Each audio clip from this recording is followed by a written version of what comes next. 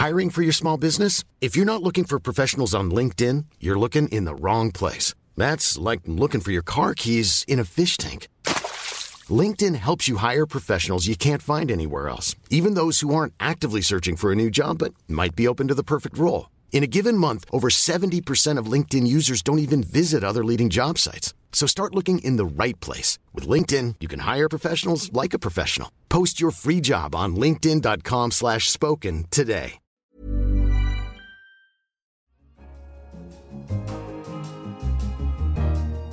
Hello, I'm Anne McElvoy, and you're listening to The Economist Asks. This week, we ask what's next for big tech in China.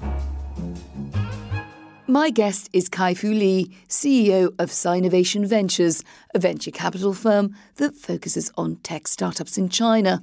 Before that, he worked in Silicon Valley and became head of Google in China. In 2016, Kai-Fu Lee joined Our World in podcast to predict an upcoming boom for AI in China. And the Chinese tech giants have indeed been growing at a rapid pace, riding a wave of big data and AI innovation. But what happens next? And will China's tech giants soon start competing with the American behemoths for dominance worldwide? These questions still loom large, so we thought we'd ask Kai-Fu Lee back and hear where he stands now. Kai-Fu, welcome to the studio. Thank you. You've been laying out for us some thoughts there in your upcoming book, but they're also the basis of a very long career, both in Silicon Valley and in China. Can you characterize the difference between the mentality of Silicon Valley and internet entrepreneurs in China? Yes, I think that's changed dramatically. A lot of people still have the outdated view that Chinese companies are copycats, but we've gone way beyond that. I think the Chinese companies started as copycats, learned very quickly, and are now very innovative. I think the Chinese companies are much tougher in competition. They come up with much better business models that are very complex to replicate and very invulnerable from attacks and competition. I think Silicon Valley companies are generally cordial and find ways to work with each other, stay off other people's work, and frown upon copying. But they're not as strong and fierce in competing like wolves like the Chinese companies. So I think there is a great underestimation about Chinese companies. And I also think when someday the two sets of companies compete, the Chinese entrepreneurs on the average will eat the Silicon Valley entrepreneurs for lunch. So your message to, I think you worked at both Google and Microsoft in the past. I did, right? And Apple. And Apple. Mm-hmm. You've got the big three under your belt. They've got to watch out. Chinese companies are coming for their business. But where? Globally? Not in the U.S. China is a large enough monolithic market, so it's a great playing ground for the Chinese companies for now. They're not very actively coming out of China yet, but we're seeing early examples of Chinese companies, including Baidu, Alibaba, Tencent, Didi, and so on, making plays for external expansion, not into the U.S., but into other countries. I think playing out maybe 5 to 10 year horizon, I see the U.S. leading English-speaking countries and Western Europe, and I see China obviously continuing to win in China, and then the two companies from the two countries will compete in everywhere else, Southeast Asia, Africa, South America, Islamic countries, Middle East, and so on. Given the different business models of these companies, which you've pointed to, the greater Chinese government involvement, particularly at the top end of the companies, at the multi-billion level of companies, would they be competing to do the same thing? I mean, do you envisage Facebook losing market share outside the US directly to a Chinese company? Or is it much more the case that China is going to sort of provide a huge market in itself and keep Western companies out? I think U.S. and China have developed into two parallel universes. So the users use completely different things. They have different habits. And the companies occupy different spaces in the puzzle. A company going from the U.S. to China will be like going to an alternate universe and will simply fail. And the reverse will also be true. So I think U.S. market will be for U.S. companies, China market for Chinese companies, and they will compete in other places. It sounds a little bit like you think Silicon Valley, where I think you also worked in the early part of your career, is nice, cordial was a word that you used, but not so hard-working and even a little bit weak at the edges, am I right, culturally? I do. I take a lot of our Chinese CEOs to visit Silicon Valley. They still see Silicon Valley as the Mecca. They are incredibly impressed at the bold, audacious, big goals companies have, the vision, mission orientation. But the other conclusion is that people don't work very hard at all. And the word lazy is often used, looking at parking lots that are vacant by 7 or 8 o'clock. In Chinese entrepreneurial companies, it's customary to work 6 or 7 days a week, 12 hours a day.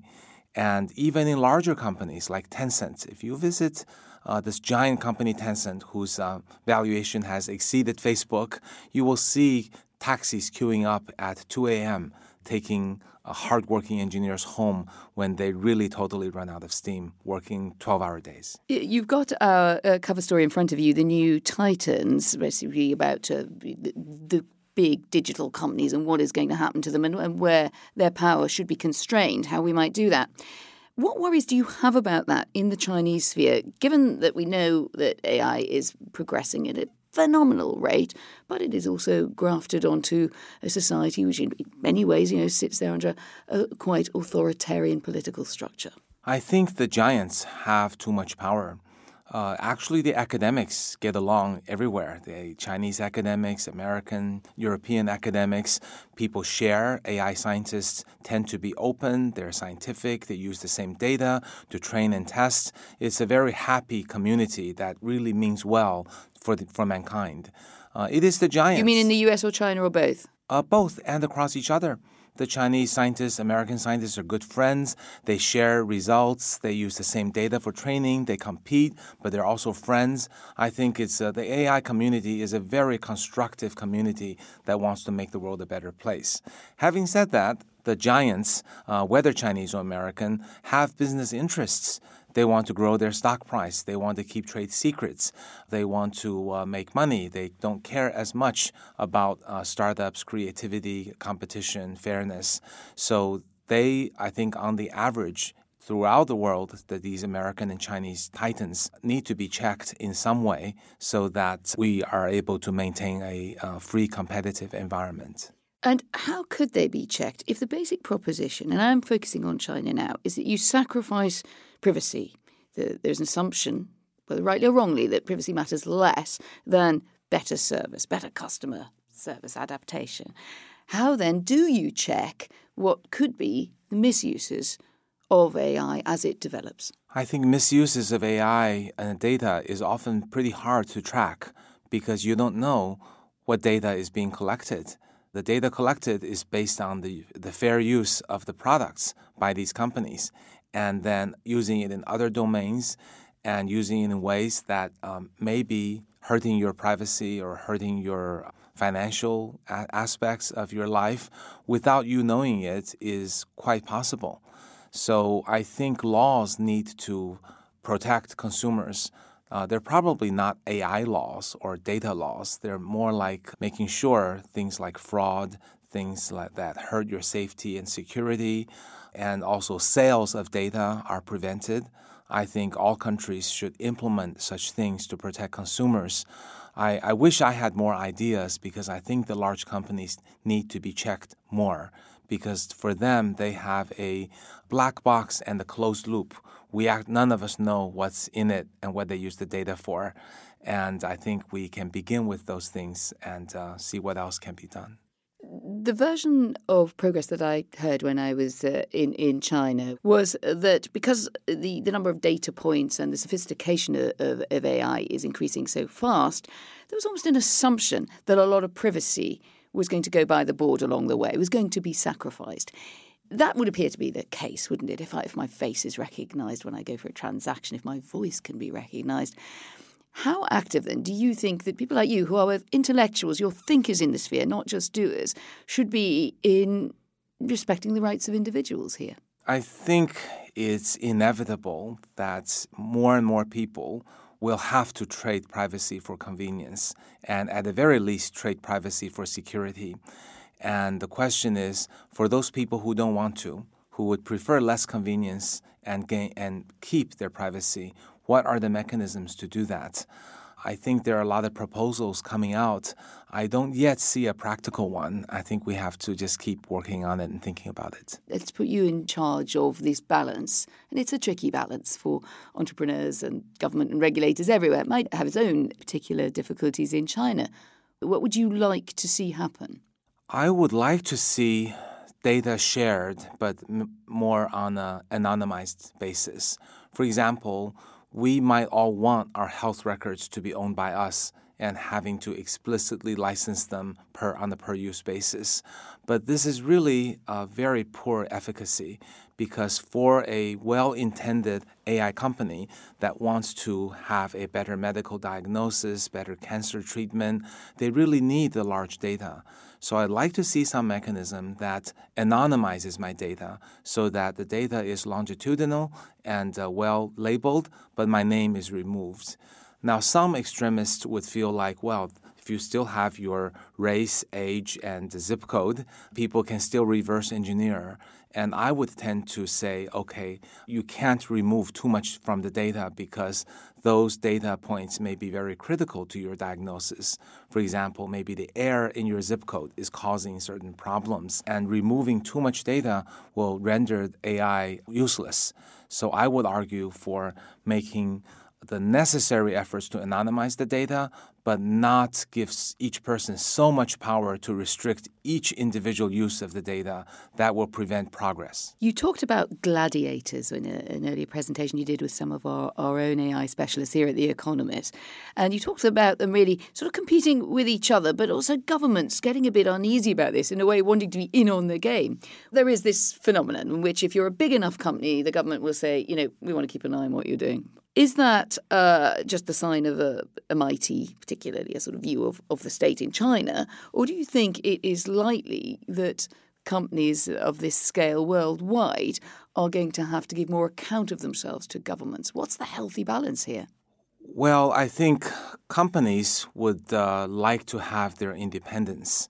But I think countries, especially countries like US and China, will want their companies to be more accountable to them locally. And that combined with a U.S.-China perception of competition will cause companies to essentially have to declare allegiance to the country of origin. And that is probably going to impede the process of globalization. But that seems to be the path we're on worldwide, and it is the way it is. Last time I came to see you, which I think is a couple of years ago, we went to your office in a little bit of Beijing that calls itself a sort of Beijing Silicon Valley. And we talked particularly about speech recognition. And of course, as a radio presenter, my main concern was, do I keep my job? And you have an analysis, I think, coming up in your book that quite a lot of jobs are going to be threatened and perhaps further up the scale.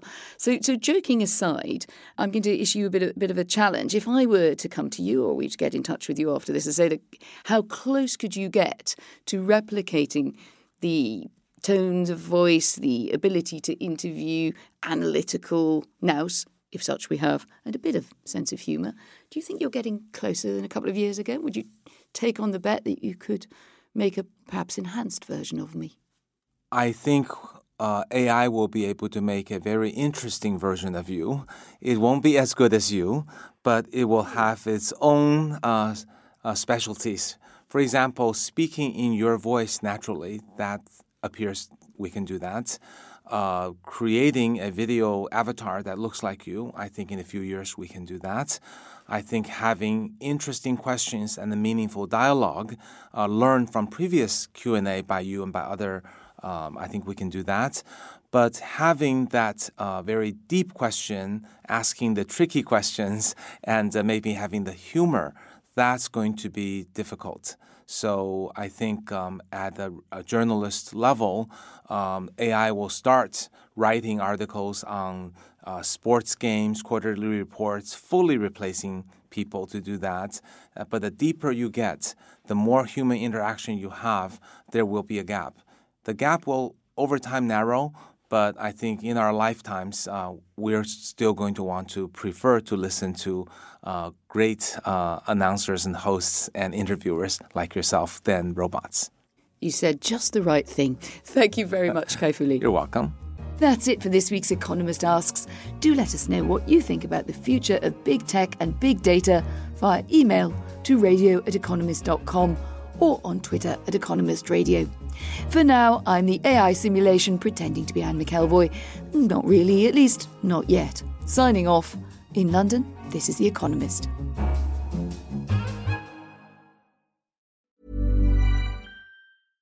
Imagine the softest sheets you've ever felt. Now imagine them getting even softer over time. That's what you'll feel with Boll & Branch's organic cotton sheets. In a recent customer survey, 96% replied that Boll & Branch sheets get softer with every wash. Start getting your best night's sleep in these sheets that get softer and softer for years to come. Try their sheets with a 30-night guarantee. Plus, get 15% off your first order at bollandbranch.com. Code BUTTERY. Exclusions apply. See site for details.